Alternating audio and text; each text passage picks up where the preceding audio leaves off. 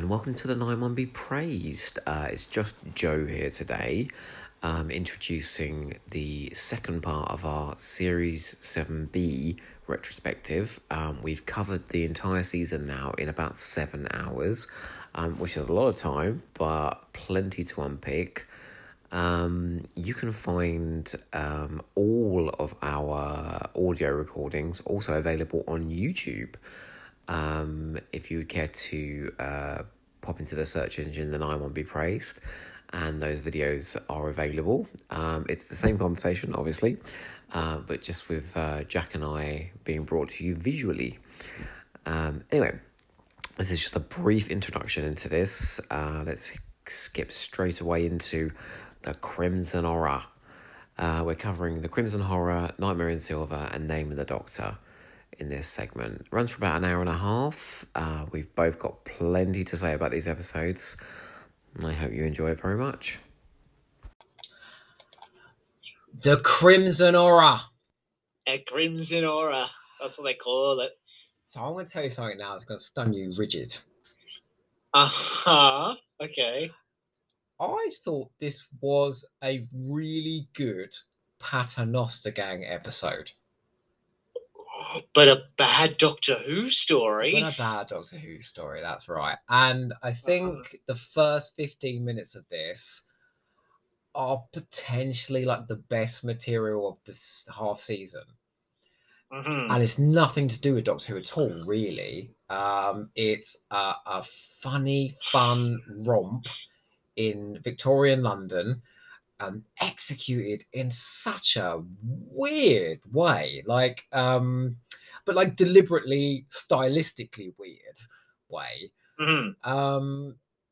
Like the direction of this episode is out of this world, isn't it? It's all over the shop, and it's trying every trick in the book to keep you distracted from the fact that probably it's a bit of a shit plot and it kind of dive bombs at the end. But the first 15 minutes as a pilot for the Paternoster Gang TV show, which I always said she would be the worst idea ever.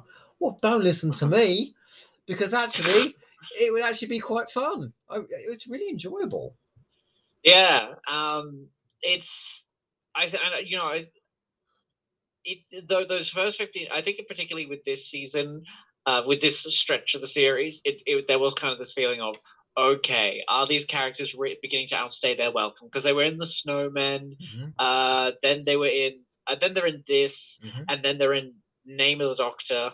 So they become series kind of regulars. Yeah, but I'm starting to realise they're actually pretty good. I've spent all this time ratting on them, and every time they show up, I'm really enjoying them.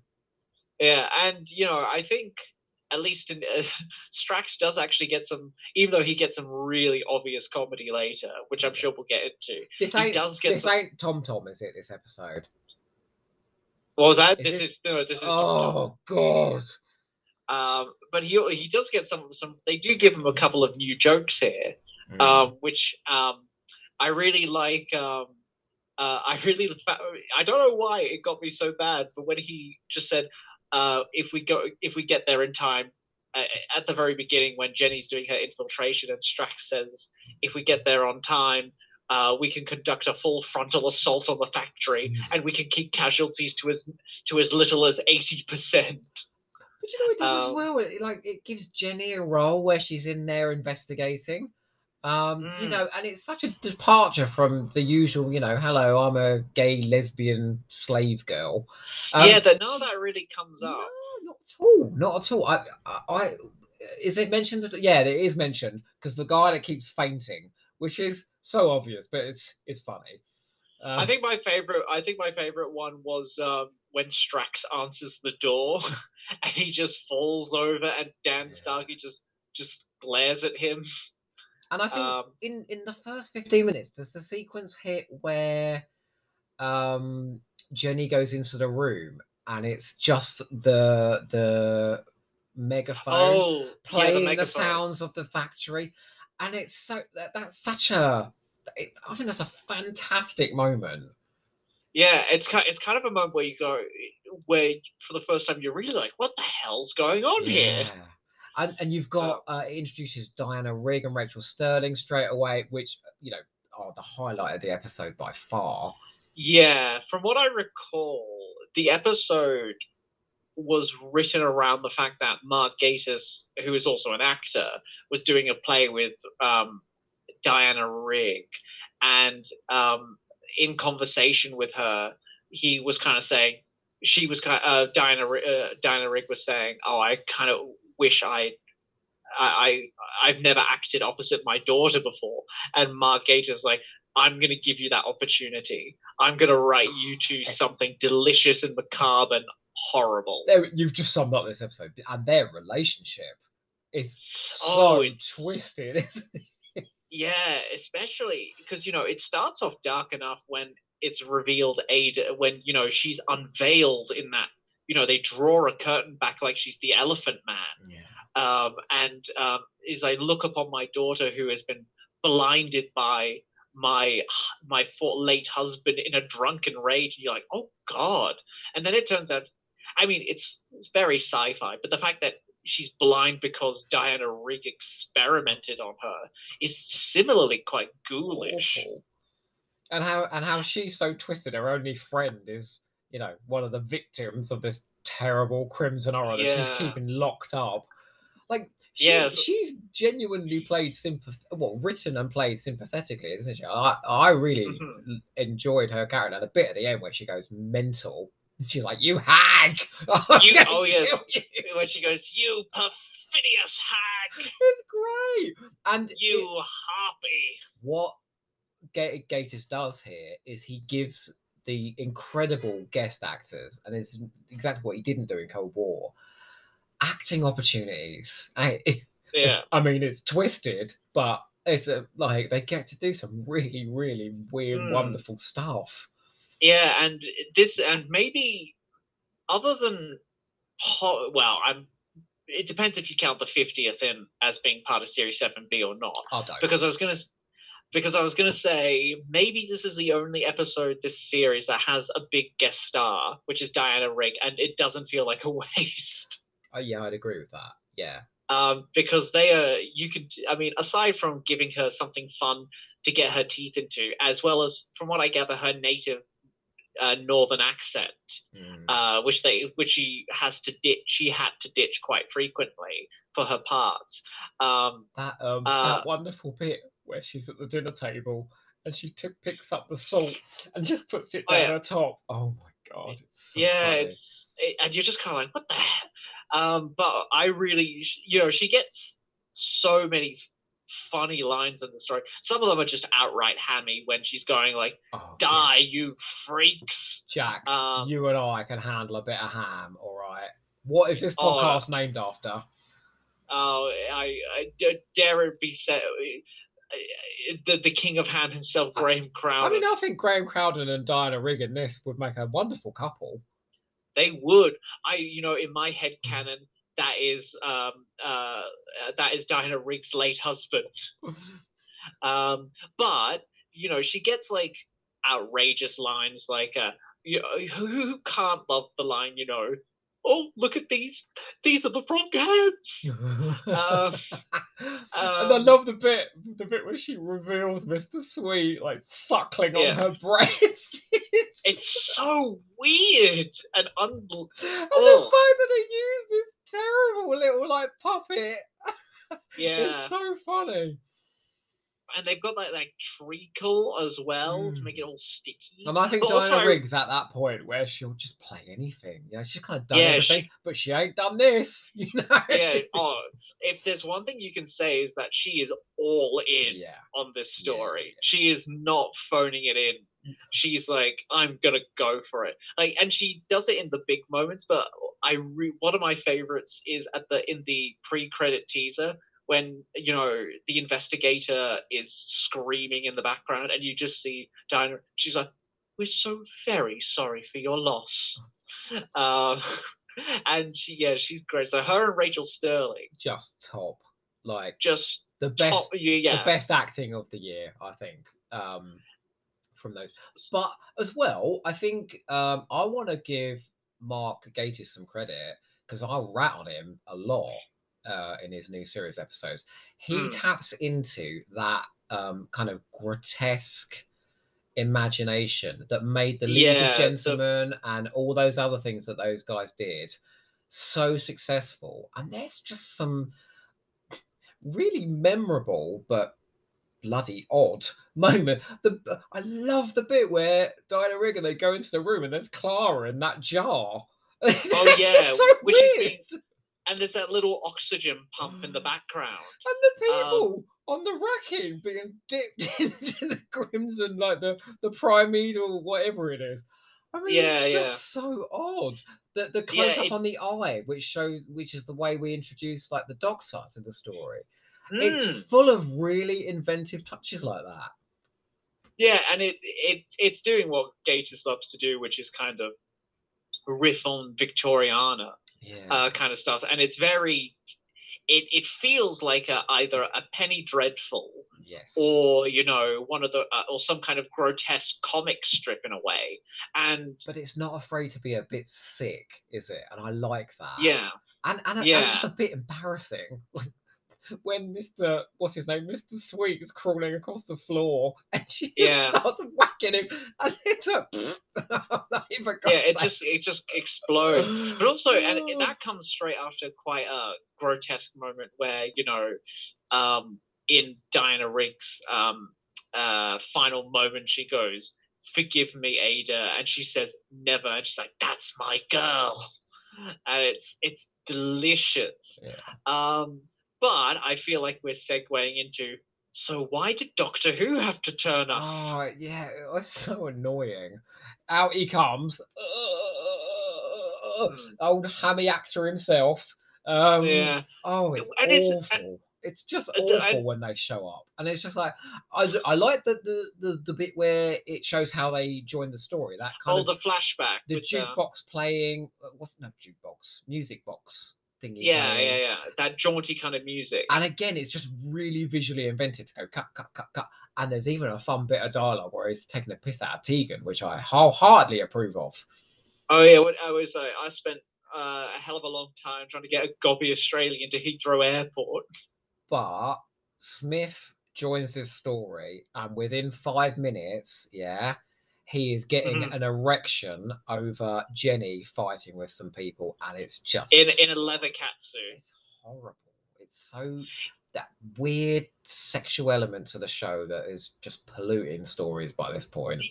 Yeah, and the Doctor kind of bursts out and he snogs her, and it's really uncomfortable and really kind of awful, and it's aged terribly. And to be honest with you, like what does Clara even do in this? You know? Yeah, I don't know why it's like not a good story for her at all. I like seeing Jenna. I do find it quite fun seeing Matt Smith and Jenna Coleman doing northern accents. That I really quite enjoy. Is this the one where he's like, "Hey, ba gum"? Yeah, it was like, "Hey, trouble at North." Me and the missus couldn't be more chuffed, could we, love? But there's a definite shift when they come along as well, because then suddenly the story, it's not a Penny Dreadful anymore. We are definitely in a Doctor Who story, and suddenly there's this massive rocket that makes no bloody sense. Well, does it make sense? I don't know, but it's just a shitty climax to what was actually quite a promising episode. Yeah, and like it just kind of becomes less fun when the Doctor shows up. I mean, there is fun in doing the villainous showdown, and there's no point in it because Diana Rigg is just nuts. But I feel like the Paternoster gang have earned, because they hold up that first 15 minutes, they kind of earned that climax, and they should have been the ones confronting her, I might have gone all in and just made this their episode. It's kind of like it should have been a Doctor Light episode. And maybe the Doctor is kind of involved on the periphery, and they're kind of trying to catch up with the investigation somehow. But it's fundamentally their story, and it is sad to see it give way to a far less interesting Doctor Who story about trying to poison the air with a rocket. Whereas beforehand, you've had this deliriously and the thing with Gatiss in kind of Penny Dreadful mode is that he actually does it in like it's not filled with particularly realistic characters, but they're entertaining characters. Yeah, they're fun. They're not funny. A lot of this half season is fun. This story is really fun. Like, you know, the really it feels very League of Gentlemen that the Undertaker in the morgue who enjoys he's revolting, isn't he? Yeah, who's just like, oh, that'll put me off my mash. And you got like again, as soon as it's like in that first 15 minutes in that first leg of the episode, you've got it's not only full of very morbid humor, but it's also full of these little grotesque there are details in the story which are fun. But in the execution as well, and I've banged on about how some of these episodes aren't very well executed. Like this has had some real thought put into it, hasn't it? As to how it's constructed, but just how it looks as well. Yeah, but as soon as the Doctor Who story kind of begins, don't you feel it all becomes a bit broad? Yeah. Like it loses its focus because it's like, oh, we got a rocket now. We got and it's all a bit predictable. You know, you can predict those. In the first 15 minutes, I didn't have a clue what was going on. I was like, where the hell is this heading? It's just getting weirder and weirder by the minute. I mean, where are we going to be by the end of the story? Oh, big rocket. All right. Yeah. All right. If we have to, we got to remove the venom from it. And it is just a bit of a shame because. And it's weird because I know because there's a novelization of the Crimson Horror which has come out this year. Was it this year? Yeah. And I'm only a little bit of the way through. But I remember an interview where Mark Gatiss was talking about the original script. And one of the things he said he really loved about the Crimson Horror was the pace of it, of how fast it was. And it is unrelentingly fast script. But it's a strange thing for me, which is in the first half of the Crimson Horror, up until the end of the kind of Doctor flashback, I think the fast pacing is terrific. Yeah. Like how quick it moves is great. But as soon as it becomes a Doctor Who story, it's that thing where you're like, oh, okay, and it just feels out of breath, and it feels like it's rushing. Do you know what I mean? Yeah. And I think but what it could have done is just continue in that experimental way and just taken us to some really bizarre places. And instead, we're just heading down familiar routes.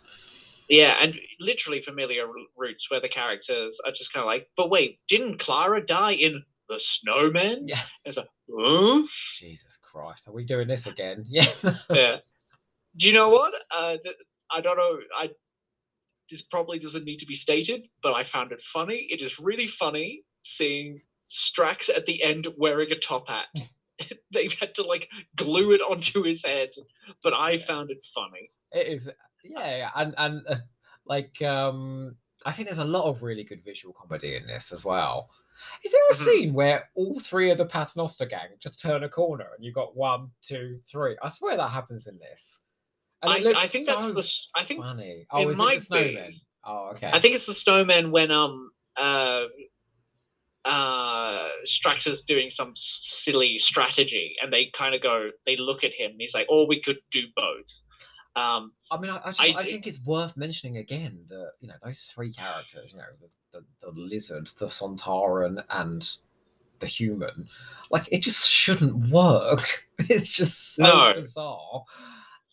But the actors have got a lot of chemistry, and the story's doing interesting things with them, and that's absolutely to this episode's credit, I think.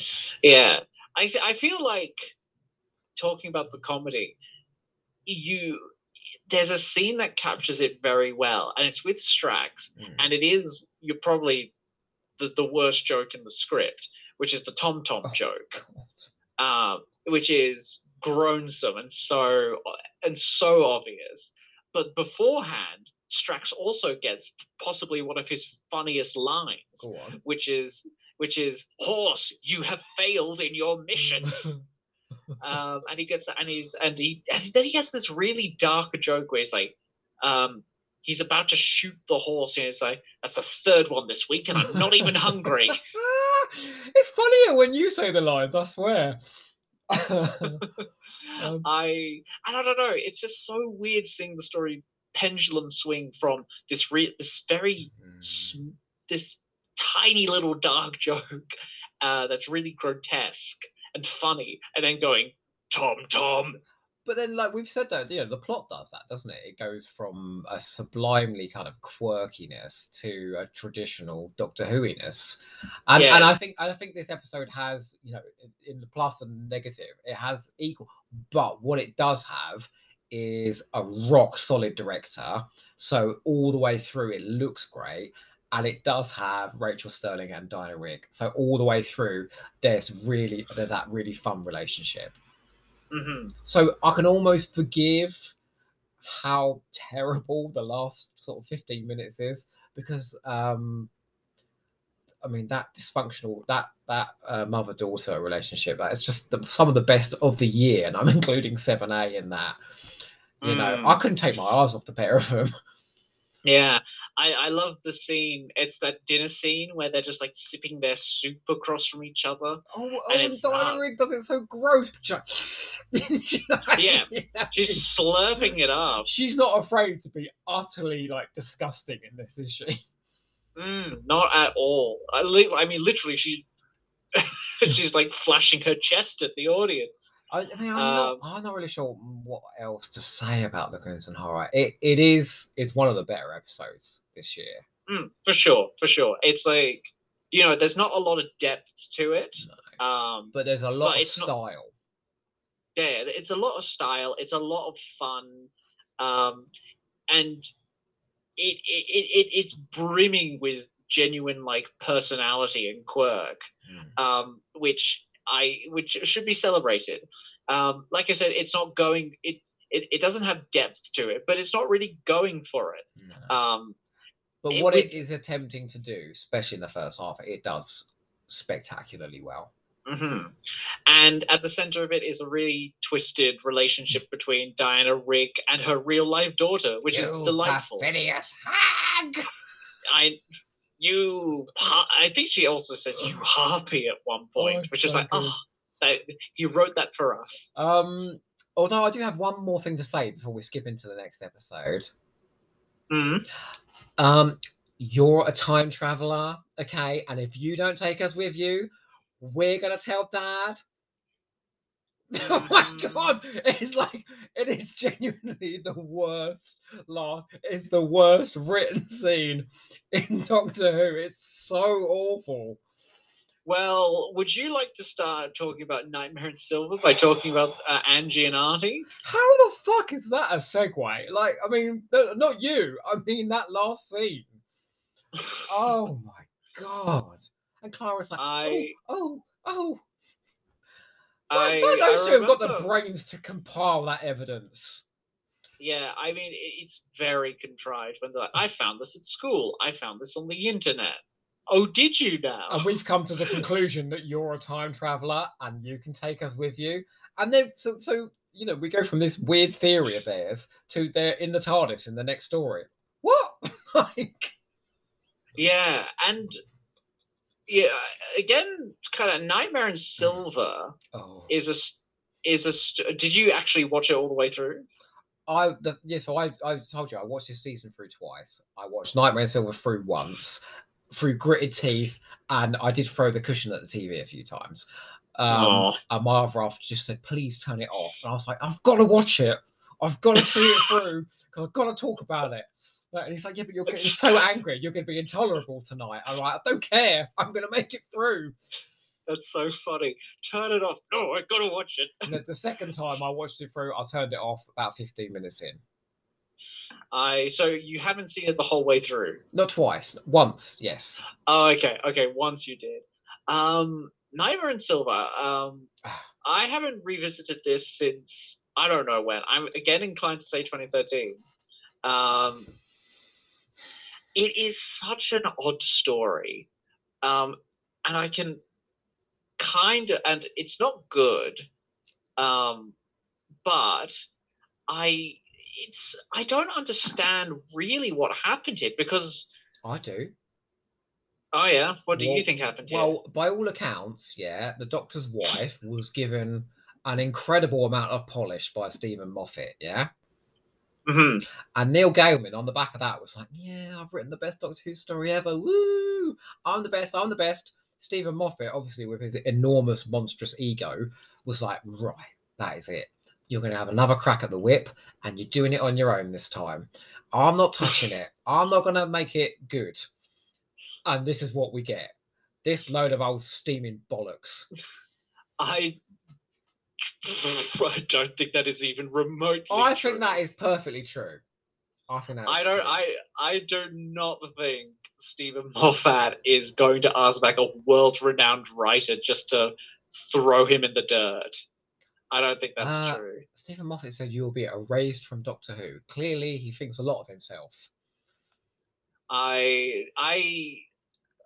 From all accounts, they genuinely wanted Neil Gaiman back, as you would, because it's Neil Gaiman. And Joe's pulling a face, but I'm going to push through it. I think he's an overrated writer, Neil Gaiman. What was that? I think he's an overrated writer. I think he's perfectly competent and he can think up some great concepts, but I don't think his books aren't all that. Well, have you read many of his works? I've read a handful, and I thought Stardust was okay, but I thought it was better as a movie.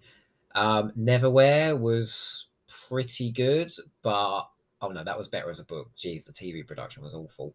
They shot it all on video. It looked desperately cheap. Was that the one? No, is that the one where Peter Capaldi was in it as an angel? Oh, I can't remember. It's been a while since I've seen it. I just remember it looked incredibly cheap because they shot it all on video. Mm-hmm. So I've read a handful, yeah, and he had a big hand in Good Omens, didn't he? And he wrote the whole show. I thought that failed in many spectacular ways, whilst being fairly entertaining. Structurally, dramatically, the characters, I think there was a lot of failures into that. And pretty much David Tennant and Michael Sheen were like holding it up like this in the most spectacular way. Mm-hmm. Sorry, please continue. With Nightmare and Silver, from what I understand, Stephen Moffat asked him back and kind of went, your pitches make the Cybermen scary again. Well, he didn't succeed at that, did he? And no, he didn't. But I think you see two competing impulses in how to make the Cybermen scary, and neither of them gel together particularly well, because you start out. Also, that pre-credit opening is so weird and quite bad. Is it them just coming out the TARDIS and then? Yeah, they come out of the TARDIS. The guards show up, and what's his name? The theme park guy. Oh my god, that's Jason. Okay, we need to talk about Jason Watkins in a minute. And then it's like that Cyberman who's just motionless, and the Doctor's like, "Cybermen! Ah!" And then it's like, then the credits come in. Yeah, but I think you get two competing impulses with how to treat the Cybermen in this story, and they're not complementary ideas. You get this. You get the Cybermites. And having watched Closing Time recently, I was like, why would you get rid of the Cybermats when you have that really cute design from a series ago? But I think you have this idea of the Cyberman as this. They're scary because they're an unstoppable force who convert the dead into more soldiers for their army, and they're unstoppable. Which is one idea it tries to go for, which is a very kind of gun idea of like they're this unstoppable army of robots who can upgrade themselves, which doesn't work dramatically because then they become so overpowered that you can't really, it guts it of stakes. And then you get this other idea that it plays with initially, but then jettisons of them as these kind of monsters of childhood, of they're monsters that children are scared of. Where they're shot and written and filmed as creatures from Neil Gaiman's kind of fantastical world, where they're metal men who play chess in that Silver Turk kind of way. Sorry, I realize you've been having your hand on your mouth for a while, so I'll let you interject. Every now and again, I need to let you complete your thought, otherwise you're going to get so sick to death of me. Besides which, every time I do interrupt you, all that they can hear is you anyway, so don't worry about it. Mm-hmm. Oh.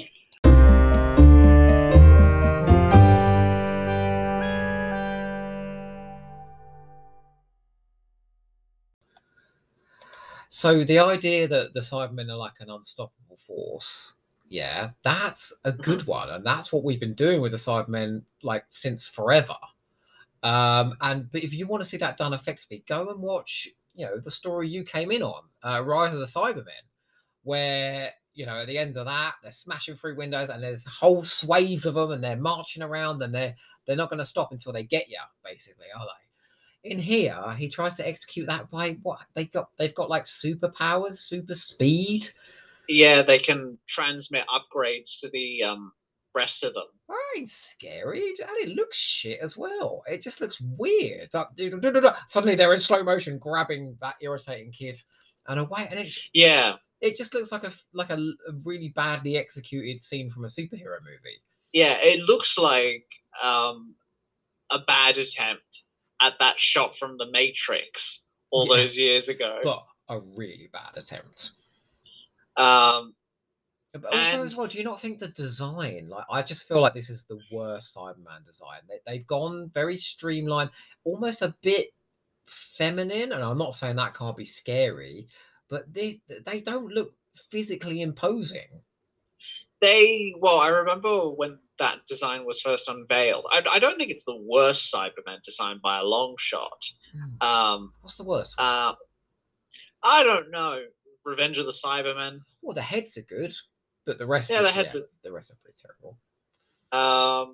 But they basically look like.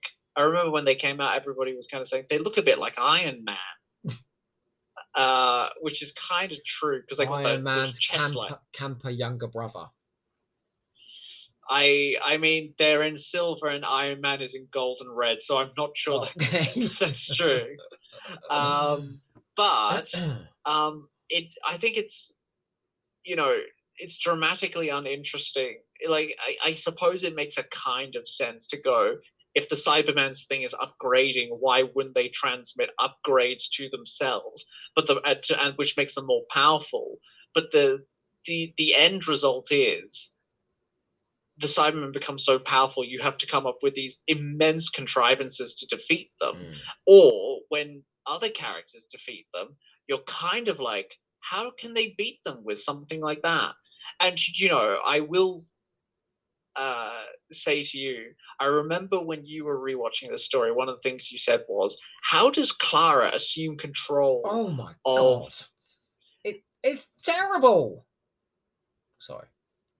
I mean, it was your point of who is this person who can just swan in and take control of this platoon of soldiers? And I was sitting there going, yeah, no, Joe's totally right. Who is she to just start going, or what in her characters means she has the confidence to just go, you there, do this, do that, do that. And she's not even like a teacher at this point. She's still a nanny. So she's not even used to controlling, a lot of people. And she's facing an unstoppable army of the dead coming towards her, and there's just there's nothing in her at all that's scared. Yeah.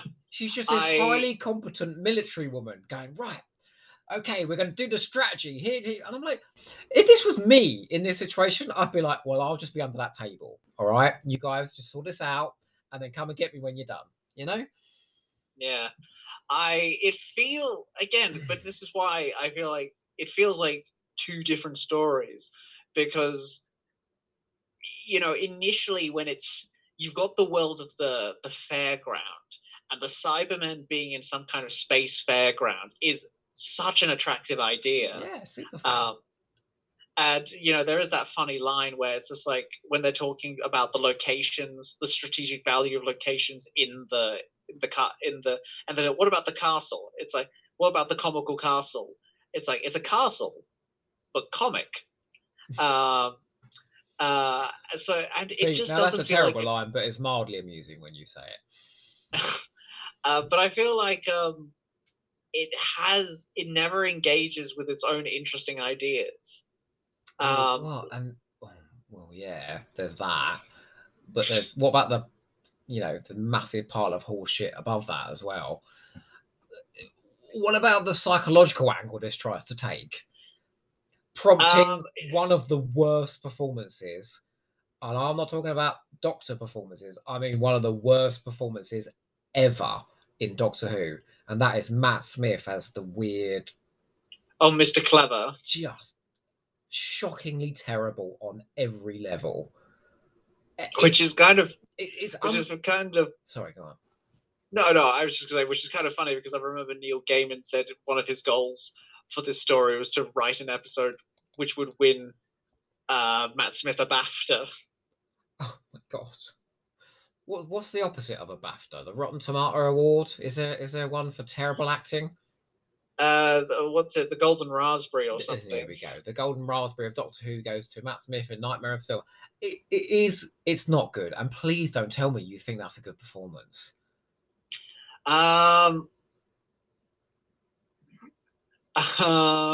It's hysterical.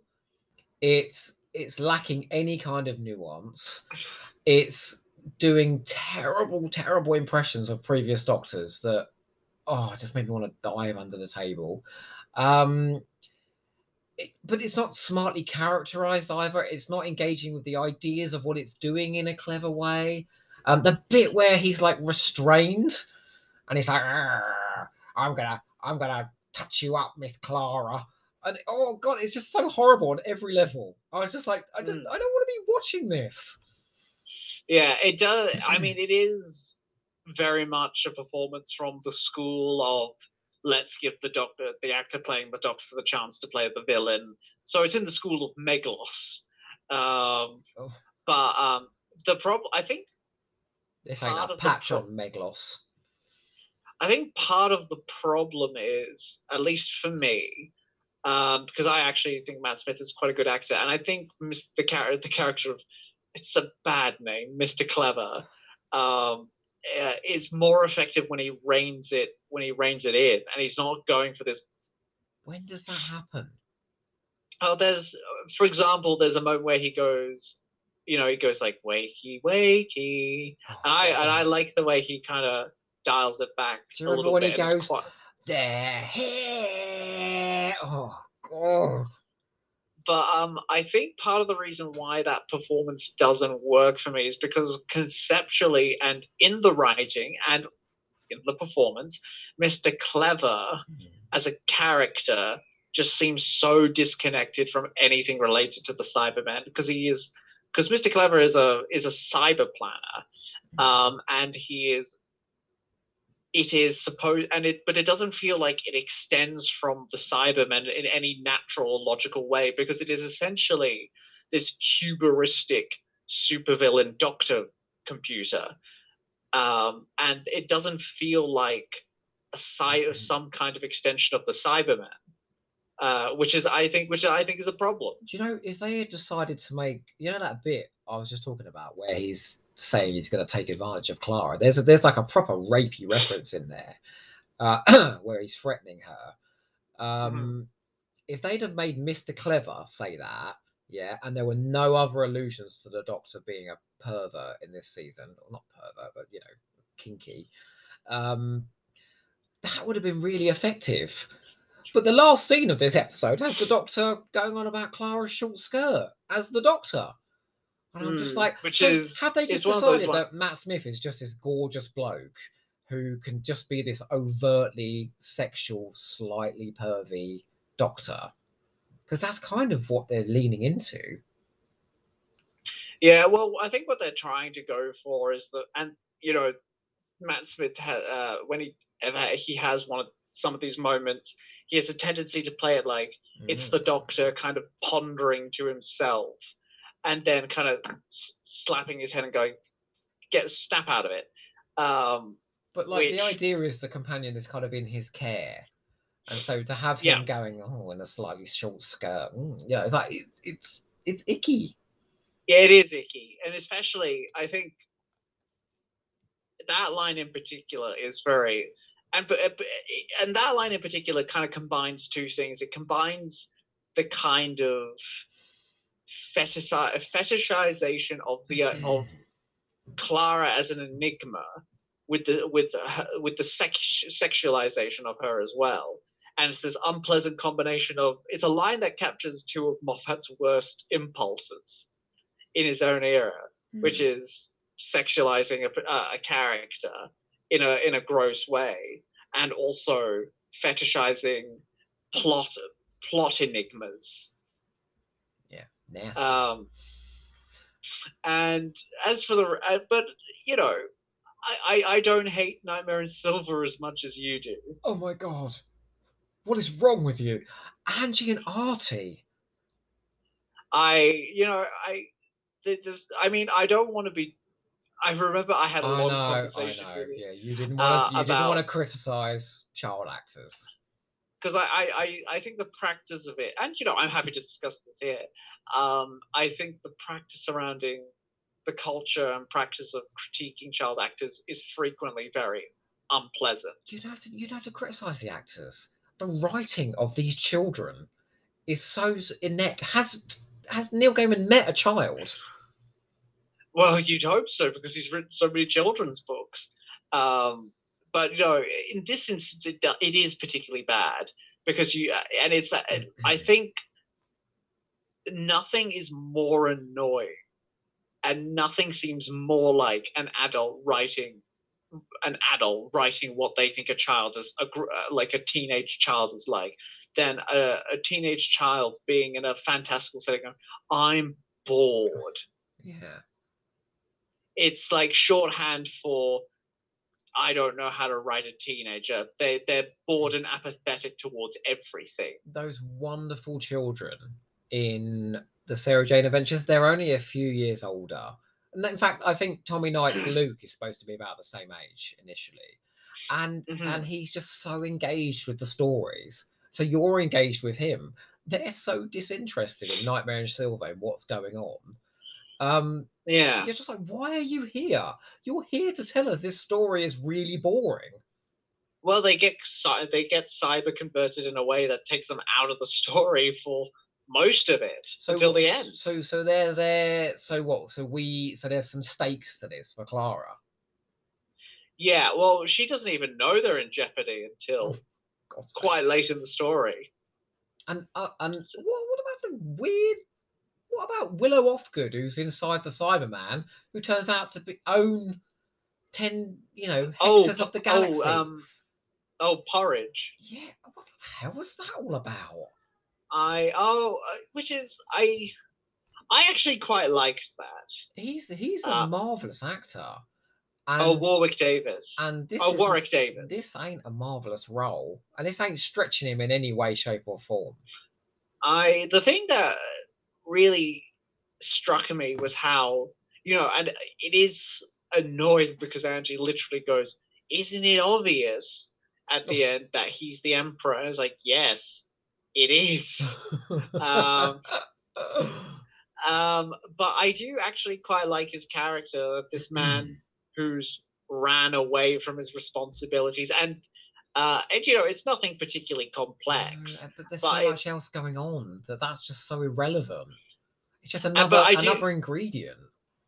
That is, yeah, and I see what you mean in that it's this hodgepodge of other messy stuff. But I do quite like the ending, and it's mainly in how Davis plays it, where suddenly there's this regal quality in his performance right at the end, when he becomes the Emperor of the Galaxies again. But it is all a bit thin. But this also has one of the finest actors, I think, in Britain, Jason Watkins, in it, who I've seen in countless other things. He was in a Very British Scandal as well, wasn't he? Yes, he was. In like one scene, I think it was a brilliant scene. No, he was in bits of different episodes, but he was concentratedly in one particular He was like episode. a real nasty piece of work, wasn't he? He was Hugh Grant's kind of scheming number 2 who wanted the top job. And he's in a Sky One sitcom called Trolleyed, where he plays the supermarket manager, and it is just the performance of a lifetime. He's so funny in it, in a really awkward kind of way. What does he do in this? Nothing. I think nothing at all. They completely waste him. It's another phenomenal guest actor that is chucked in the bin.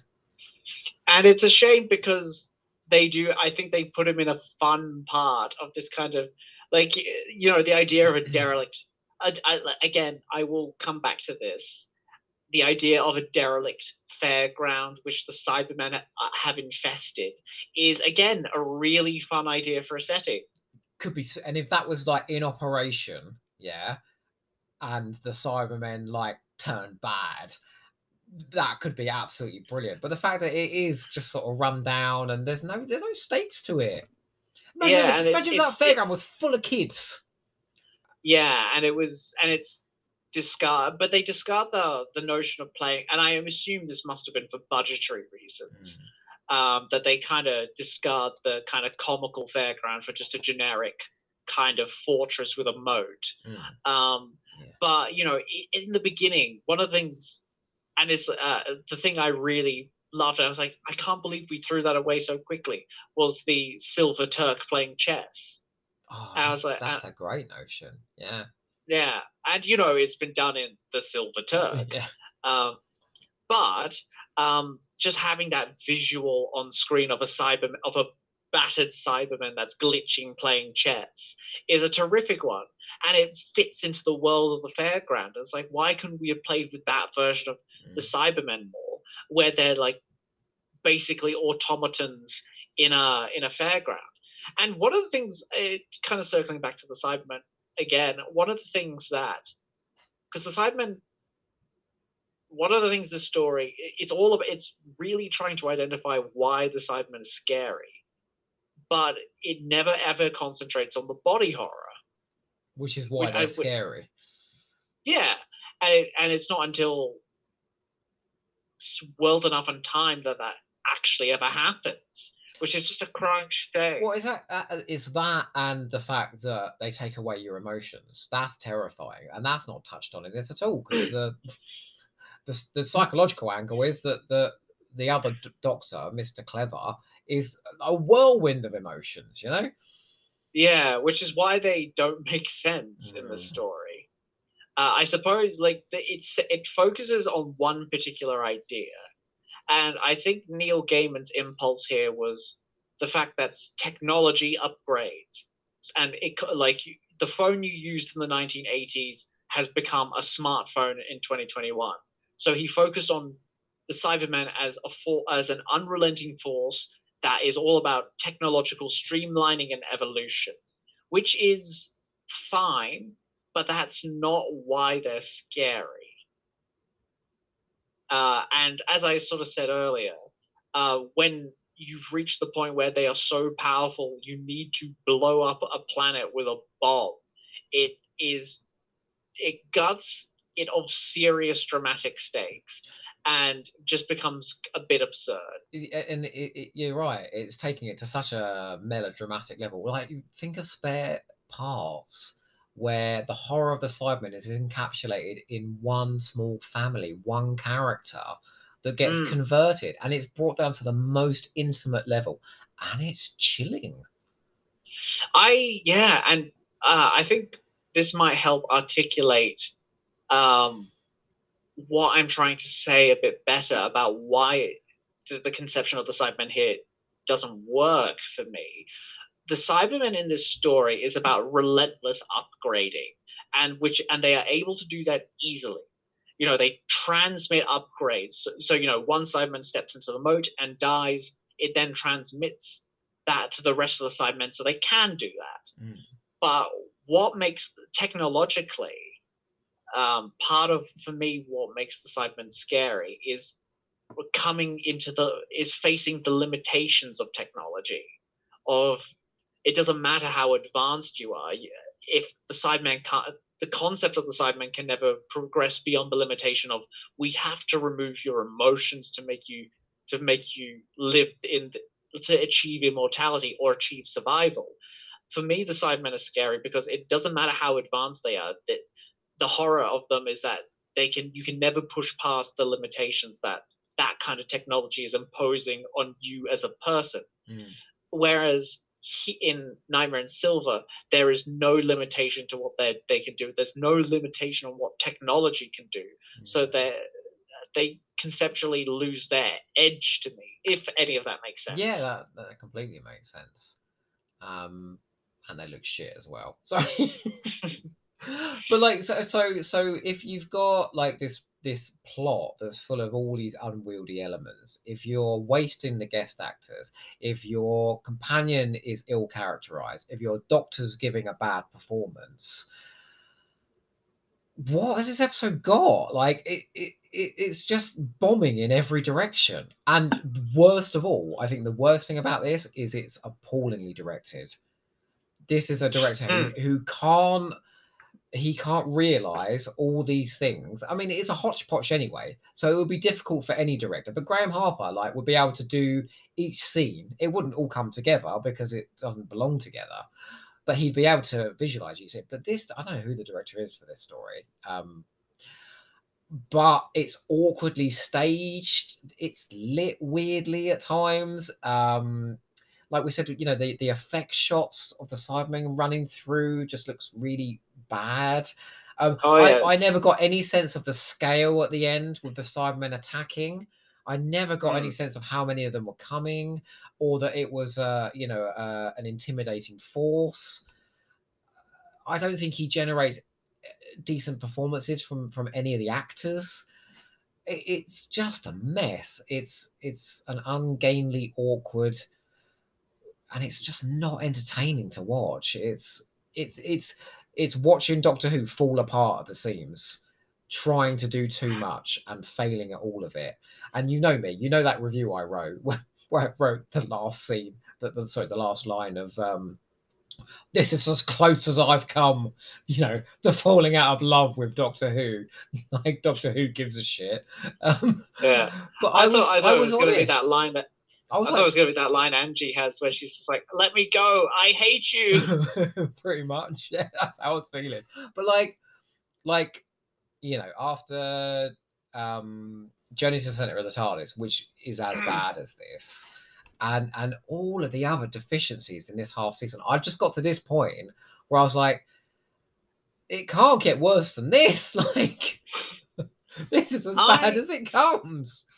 Yeah, I don't think I hate it as much as you do. I think it's a complete mess.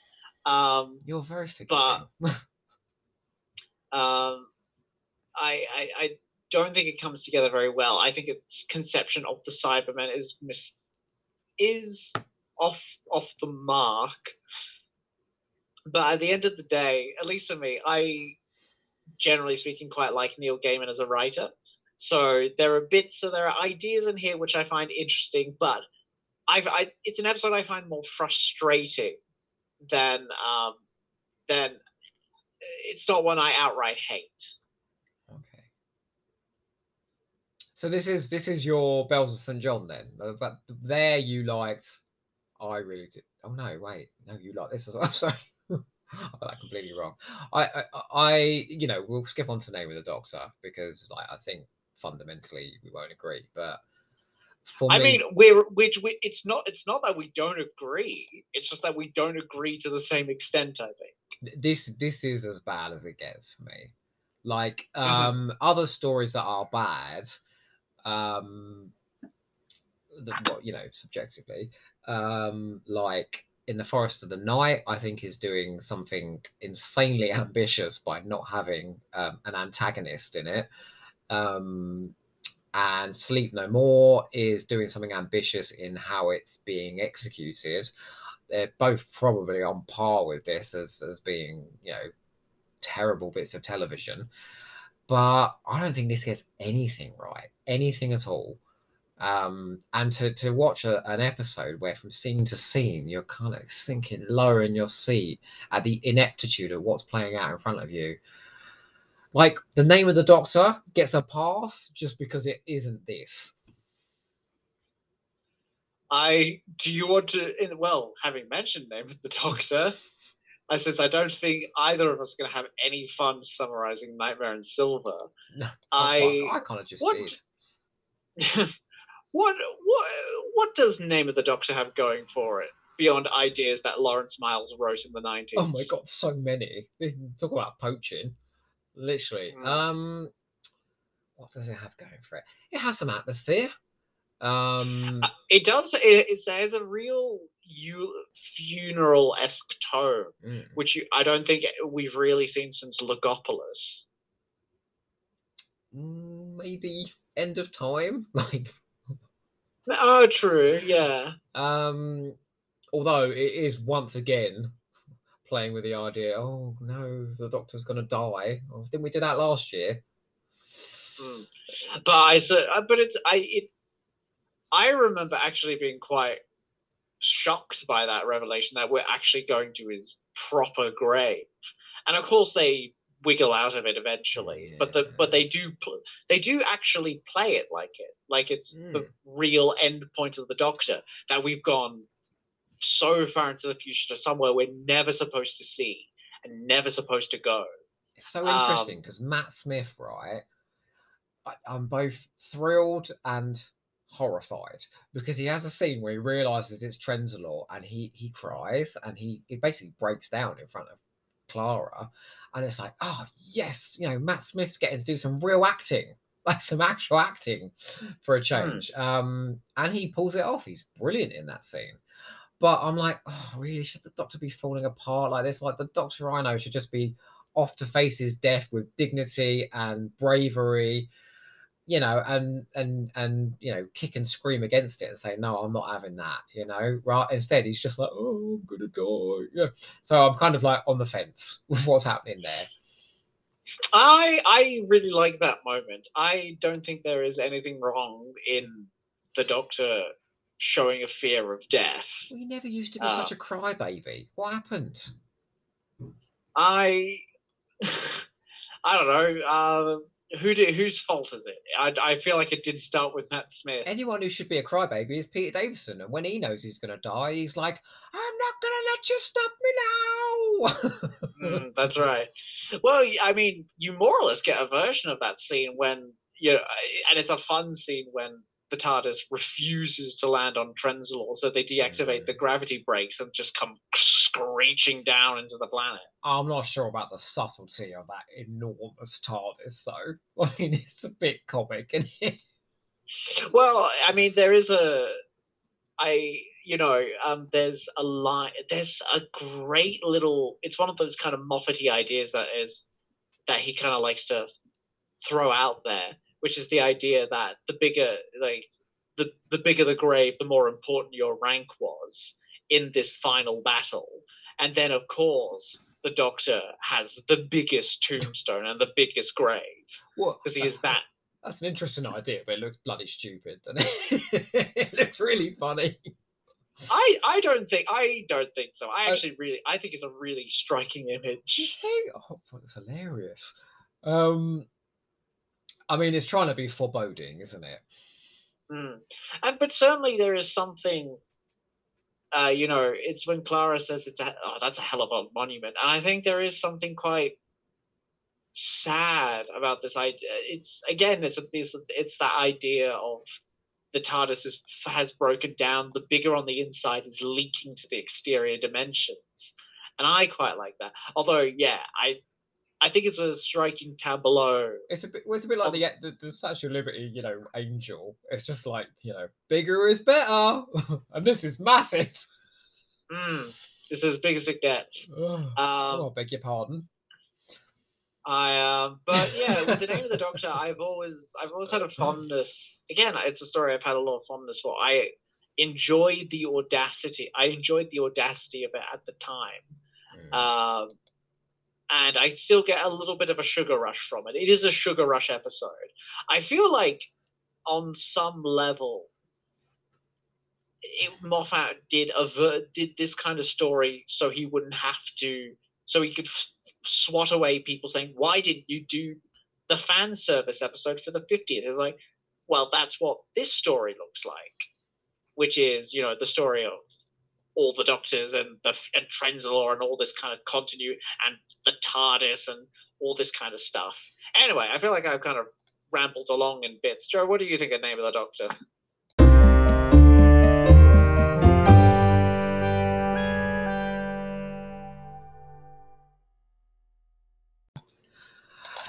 It's a weird one. It's really weird because I think certain individual scenes are very potent. And memorable and full of like some striking images, and other scenes are embarrassing, most of them featuring Richard E. Grant, or very ineptly executed, like the beginning bit with all the Claras, where I've seen characters superimposed into old footage on Star Trek seamlessly 15 years back. And then Doctor Who has a go, and it looks like some terrible YouTubers just shoved a few bits together, and it just looks horrendous. It's bold of them to put something that bad looking out, frankly. Yeah, I mean, even on broadcast, you're just like, this is a little bit ropey, but I kind of excuse it. But it's such a fun idea. It's just a shame they couldn't have poured a bit of money into that, because it is a really fun idea. And I like her different like costume changes depending on which story she's in and things like which era of the show she's in. But like the bit with Troughton on the beach, that just that is terrible. I mean, has new series looked worse than that? I can't think of anything. I remember I rewatched that bit. And I was just like, ooh, that's tough. That's tough to watch. That ain't great. Although I love. I remember I got an adrenaline rush when it pulled back from the Citadel, and then it cut to Hartnell. I mean, just to see Hartnell. All right, he's interacting with Clara. Never mind. Oh man, taking the TARDIS. Like, I often moan that Moffat leans too much into continuity. It's the 50th. We can show the Doctor taking the TARDIS from Gallifrey for whatever reason. We don't know why. He's not shitting all over that. It's just that moment, and it's beautiful. And they chose a great clip of Hartnell. From the Aztecs. Is it from the Aztecs? I'm not sure. I'm not sure. Doesn't matter. It works. And again, it's it's exactly what you say, because we just cut to him taking the TARDIS. We don't learn why he's taking it. We don't learn why he's running away, which this episode, given everything it's trying to do, it could have easily gone that kind of way, but we just get a glimpse of it. There's another thing as well I really like, and that is, it's mostly in the direction actually, which is kind of weird and trippy, when everyone comes together and they're all around the table, and it's really, really well executed. I've got an issue with that scene because it's essentially 1, 2, 3, 4 strong women coming together, and all they fucking talk about is the Doctor, and that really irritates me. And I know this shows Doctor Who. I know it's about the Doctor, but it is a problem in this era, and it's exemplified in this scene. And River Song is very annoying in this scene. Like, oh, how did you get the champagne? Ooh, disgracefully. Oh, fuck off. Like, something so annoying. I do quite like. I've always really loved the line, time travel has always been possible in dreams. And the idea of them all being united through a dream time travel is pretty terrific. It's a nice idea as well. It's almost attempting to do what the Stolen Earth did when it brought all of those characters together on the screens. Yeah, a little bit, but it's in no way near as effective. That was 3 well-defined TV shows all coming together, plus loads of characters from Doctor Who, and the sugar rush from that was, I just had 10 tubs of cookie dough. Whereas this is like, what's River and the Paternoster Gang and Clara, and that's quite fun to bring them together. Yeah, although I think it is it's not really going for Stolen Earth level of let's pull everyone together. Also, I will just, before I forget, I will briefly mention I've always loved where's Strax? Oh, it's his weekend out. Oh God, I wish he'd never discovered that place. Hard cut to Glasgow. Oh, that's funny. Yeah, they're working again. The Paternoster Gang, man. I think I've done a U-turn with them. And weirdly enough, I think the one place where they don't really work is Deep Breath, which is when they're written out. Yeah, I do, and you're talking about effective moments. The moment where Jenny says, "I think I've been murdered," and then starts to flicker out. Don't get me started on that. Do not get me started on that.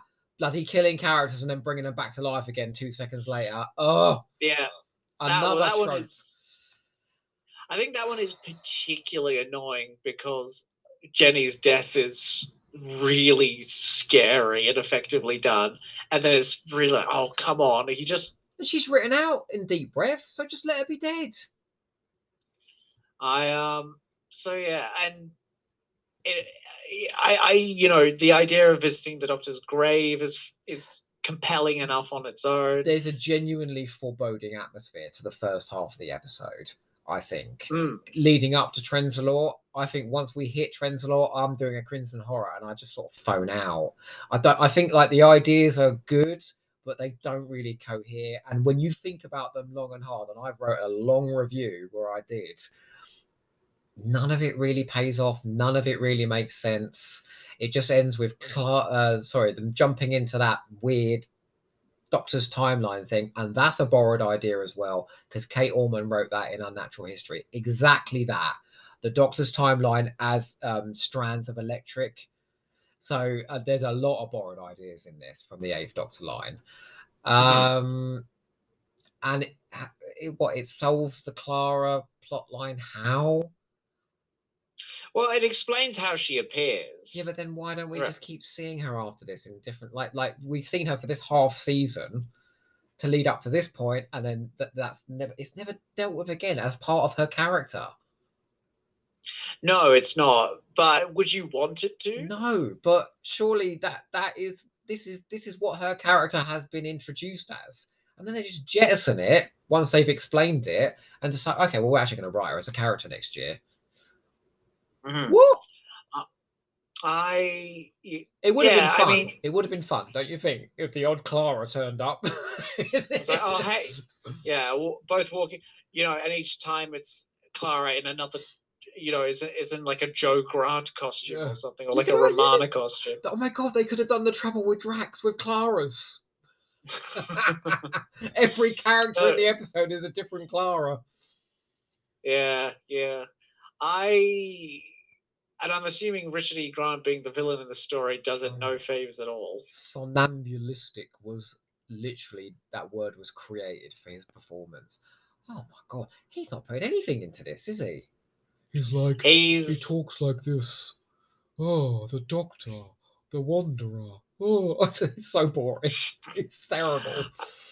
And it feels a shame because, regardless of what you think about Matt Smith, I think everybody in this episode is putting an effort in, and he's just kind of there.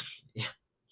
Just going, that's the sneering. How can you have a confrontation with somebody who's yawning at you? He's putting in so little effort that you just kind of have to like tear at him, and he just kind of dissipates. And then he kind of pops out again. Yeah. What do you think of the Whisper Men? It's a scary idea. I have no clue what they're about. I don't know what they're about. They don't go nowhere. Are they explained? Not really. Like so much of this episode. Yeah, I think they're creepy design, but that's about it. And they have for some reason, it's another one of Moffat's things where they have a nursery rhyme. They speak in nursery rhyme all the time. That's never really explained. Goes the clock. Da, da, da, da, da, da. Yeah. Do you know what this is? This is a first draft Moffat. Okay, so a lot of his energy, I think, is in Day of the Doctor at this point, isn't it? Yeah. But it is a good first draft. There's enough ideas, stolen or not. There's enough moments. There's enough weird imagery, and that's got to be on the page. You can't just make that stuff up in the execution. So there's enough to distract you from scene to scene to kind of get you through this to the 50th. But you kind of examine it and it all falls apart. You pull on a thread and it unravels. Literally. Yeah, I seem to recall Moffat saying this episode was a really hard time for him to write. He had a really hard time writing this, and he didn't even know how. He didn't have the final scene with that cliffhanger for a long, long time. And I think it does kind of show that. It's all in the title. The name of the Doctor is such an audacious title because it threatens. I remember at the time people were like, "Is Stephen Moffat actually going to go there?" No, and of course he is. It's a clever conceit, though, isn't it? A clever deceit, because it's not about the title of the Doctor at all, is it? It's about doing things in the name of the Doctor. Yeah, so it's a wordplay, and it comes up in the end. It's like the things I did in the name of the Doctor. That last scene, where they land. Fuck knows how they ended up there. The story doesn't even bother to explain it. They just land in somewhere in the Time War. Yeah, I guess. Is it? I thought it was in the Doctor's head. It must be. It's not. It's very vague. Who knows? But it's this weird never space with smoke and all the Doctors kind of and it's kind of weird and creepy and quite good. Mm-hmm. And then John Hurt shows up. Yeah, and I'll be honest though, like when he turned around, I wasn't all that sure who he was. I've not seen him in much. Really? No. So I was like, oh, who's this now as the Doctor? I now know more about him. It is a pretty good twist, I think. It's a good cliffhanger. It was supposed to be Christopher Eccleston. There was originally, even though I'm immensely fond of the final version as is, I believe the original ending, which I think I in some ways prefer. I think he described an ending where the Doctor dives into the timeline, and then either the Ninth Doctor or the War Doctor wake up, having just watched all this, and the implication, and with opposite the Doctor is the moment going, that's all your future. And the implication is that the last 7 series of Doctor Who has just been the Doctor watching that future. And it's like, now you have to decide, do you blow up Gallifrey or not? And that would have been the cliffhanger. I kind of think that the nerve, to imply that, which admittedly he to suggest that those 4 seasons of Russ T Davies were all a dream. I mean, admittedly, he does do a version of that idea later in Extremis anyway, when the Doctor, it turns out, has been watching the episode along with you all the way through. So nothing is, as ever with Moffat, nothing is ever wasted. We got to do Extremis one day. That is a fabulous episode. But yeah, the name of the Doctor, it's full of audacious ideas. It's big on mood. Jack. It doesn't. Sorry. Could you imagine if that ending had been Paul McGann coming out of the mist? And Paul McGann, obviously, technically should be the War Doctor, shouldn't he? Technically, yes. And Day of the Doctor had featured Paul McGann all the way through. My God, my little fan heart wouldn't be able to take it. I'd be dead on the floor. Yeah, and I understand people who kind of wish it was Christopher Eccleston or Paul McGann, but I'm not sure I would trade it in for John Hurt though. No, and that's the thing is, realistically, it absolutely should be Christopher Eccleston, shouldn't it, in that role?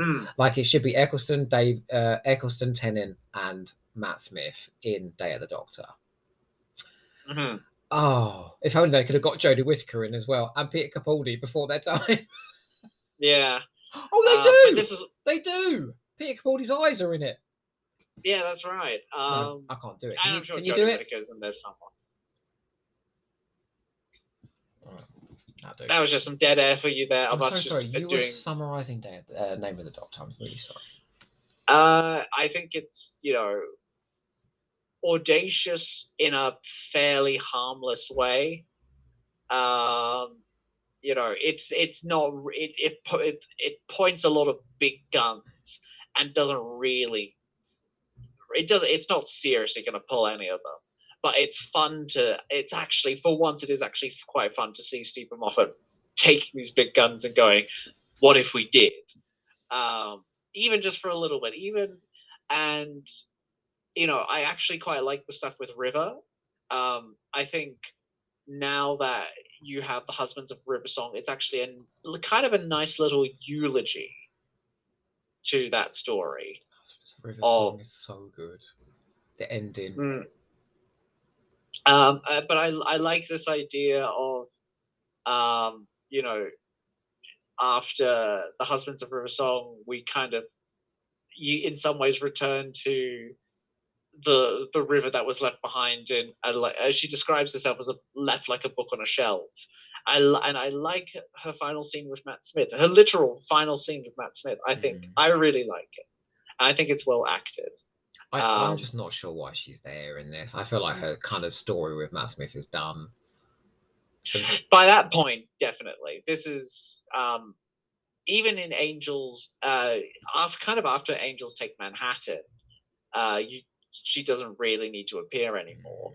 And certainly here, it is an epilogue that you don't really need. It's nice, but you don't need it. So I like Husbands of River Song because that's obviously pre the library, just pre the library. But I don't need any stories post the library. That felt like a nice ending, like a definitive ending, Yeah. I'm kind of surprised we haven't talked a lot about Clara in the story because it is built around her. That's because it's a bit shit. And I don't want to keep saying things are shit in this half season, but like, I was just like, by the end of this, I was just like, well, what was that all about? Like, what was the point of that? Like it was promised as this like massive revelatory mystery that was unfolding before us right to the beginning of the season, just for her to sort of jump into that thing and, well, that's it. Okay. Well. Yeah. And I think it's kind of, for certain people, it begins the whole Clara being the most important person in the Doctor's life kind of thread. Only in Stephen Moffat's mind. I don't think she is in anyone else's. No, but of her being, the one who convinced him to, in the Time War, and saved him at every single point in his life. And was there with him when he was a child, all that kind of stuff. You can wave it off with a line though, like in The Timeless Children, right? When Gallifrey was completely destroyed, it sent shockwaves out into the timeline, and one of the effects was it wiped out every version of Clara that ever existed. Oh well, now she's no longer important. There you go. That is a very peculiar ripple. It is, but that seems to be tailored specifically to your whims, which is what a headcanon is. Doctor Who usually is, in my head. But because it recognised that she wasn't supposed to be in any of those places, because she was an aberration to the timeline, and it wiped her out, like what they call that sucks poison out of a wound. What? A leech. Oh, I see. Sucking Clara out of the timeline. And unfortunately now, she hasn't done nothing. She never existed. Oh, well. Okay, so what are we talking about? The Name of the Doctor, featuring no companion. Oh, so yeah, this whole season where Stephen Moffat bravely decided it would be the Matt Smith traveling by himself. What an interesting experiment that was. I mean, they had the Paternoster gang in one story and Angie and Artie in one story. He brought in some surrogates at least to buoy up the episodes. All those scenes where it felt like there was another actor opposite Matt Smith who should have been feeding him lines, and yet nobody was there. I wonder why. She was so fucking opaque. It kind of felt that way anyway. Oh, sorry. I feel like we're leading up to you summarizing Series 7B. Well, I'll summarize The Name of the Doctor as entertaining, atmospheric, ultimately disappointing, with a tag scene at the end that promises more exciting things to come. That's a pretty good summary. I think mine would be much the same, but more positive. I didn't have a negative reaction to this. I just, it's a shame it fell apart a bit in the last act. I don't. Again, it's one of those episodes where. No, I think there is a bit of substance to it. I think there's a bit more substance in this story than there is in other episodes of Series 7B. Yeah, for sure. But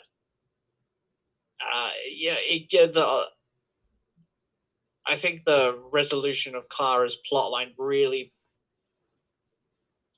is a bit of a weight on this episode's shoulders. I think. Do you think it's a bit of a weight on the half season as a whole? Her arc. Yeah.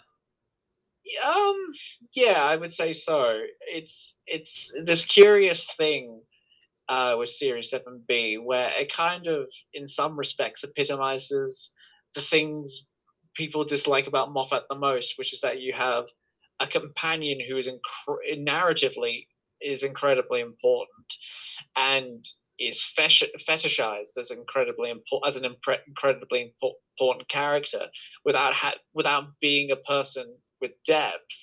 And you contrast that with a series which with a character where Jack seems to have frozen up. Nope, there he is. He's back. Go on. Sorry, say it again. Compare that with what? And you compare that with his tendency to write stories that are all about the Doctor and how important the Doctor is and how important everybody's lives are in relation to him, which culminates in an episode which is simultaneously about how important Clara is to the Doctor, and an episode which is also entirely about the Doctor. So so it weighs very heavily on this series, I think, and not in an entirely good way. I'm surprised I enjoyed The Name of the Doctor as much as I did then, because those things really irritate me. Yeah, I mean, Moffat does write. He does have plenty of interesting things to say about how a character like the Doctor works and how people work in relation to him. I think it's his grander narratives and how they all intertwine is where people really grind their teeth, as well as just with his entire fundamental approach. I suspect as well. You've just said what other people think about Series 7B. Mm-hmm. What about you? Because I think your reading on it is quite interesting and very different from mine. I think Series 7B is on. I part of me really wants to read it as the story of the Doctor becoming too obsessed with mysteries. Again, it's that line in Hyde where Jessica Raine because it turns out at the end of Hyde that he specifically traveled to meet them so that she can work out who Clara is. and she says at the end of it, so she's just a normal girl. Why isn't that enough? And there are indicators, in the Rings of Akaten as well, where it looks like she's just a normal person. And then at the end of the series, what we're essentially told is that Clara is, the problem I have with Series 7B is that it's trying to tell the story of the Doctor turning somebody into a mystery, when in fact they are not a mystery, but a really brave, very kind person. But which is what turns out to be the case with The Name of the Doctor, where Clara isn't in herself a mystery. She is just a brave person who is willing to help her friend. But it is the series has its cake and eats it by then entangling it with all this other stuff about Clara being spread out through time. And it obscures what the story is, I think, supposed to be about, which is a shame. And because so much attention has to go to tidying up and working out and navigating this over-engineered narrative of who Clara is. And I think it was in this series in particular that people really were starting to get sick of Moffat's storylines. That because there's all this focus on the Clara mystery, you lose a lot of the consistent episode by episode quality that was apparent in Series 7A, which is something you specifically highlighted. Because there wasn't an arc, there wasn't a mystery. The episodes could just breathe. And not many of these episodes can breathe. But there was a ton of character work happening in Series 7A. Like really like deep emotional character work. And this is the polar opposite of that. There's no depth and complexity to what's going on between the Doctor and Clara. It's all high concept. It's all mystery and suspense. And that ain't fun to watch. I want to go on adventures with a high concept. I want to go on adventures with a person. But yes, that's the long-winded, rambling account of my view of 7B, along with many other things as well, which I can't summon into my head at this exact moment in time. I mean, I'm not going to ramble on about how much I dislike this half season, because I think I've done that quite a bit already. I think you've got, in fandom's eyes, you've got 3 of the weakest episodes of New Who here. Rings of Akaten, Journey to TARDIS, and Nightmare in Silver. They don't poll well, let's be honest. Otherwise, there are glimmers of creativity in Akaten, in Crimson Horror, and parts of Name of the Doctor.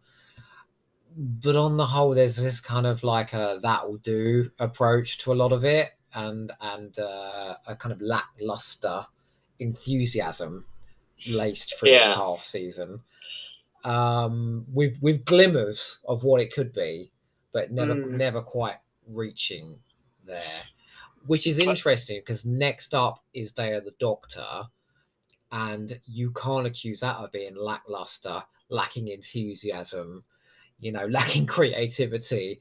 I mean, it's like everything that's missing from this half season, it's been extracted from this and injected into that.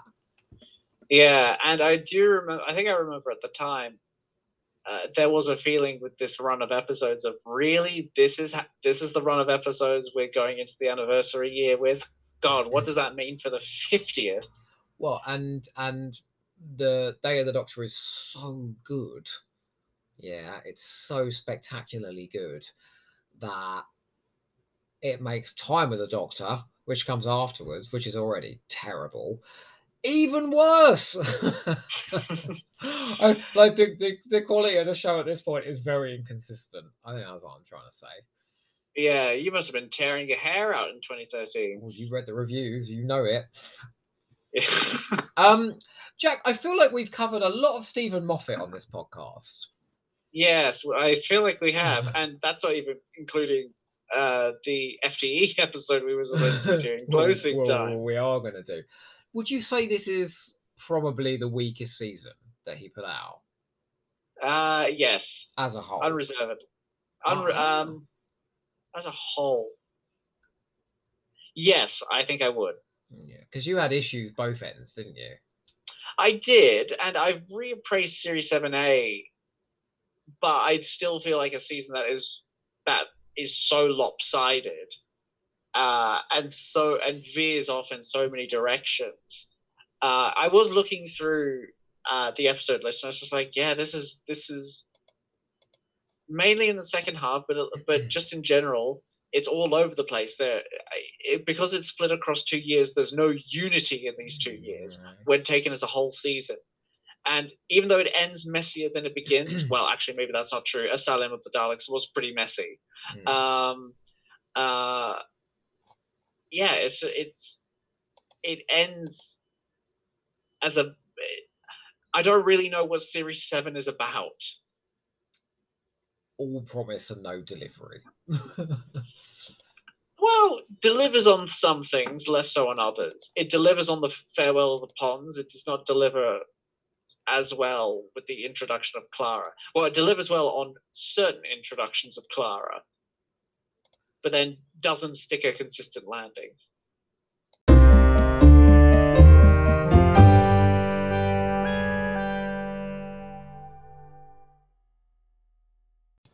Okay, well, I'm going to put Series 7 as a whole in a metaphor that only I could possibly give you, and forgive me for this.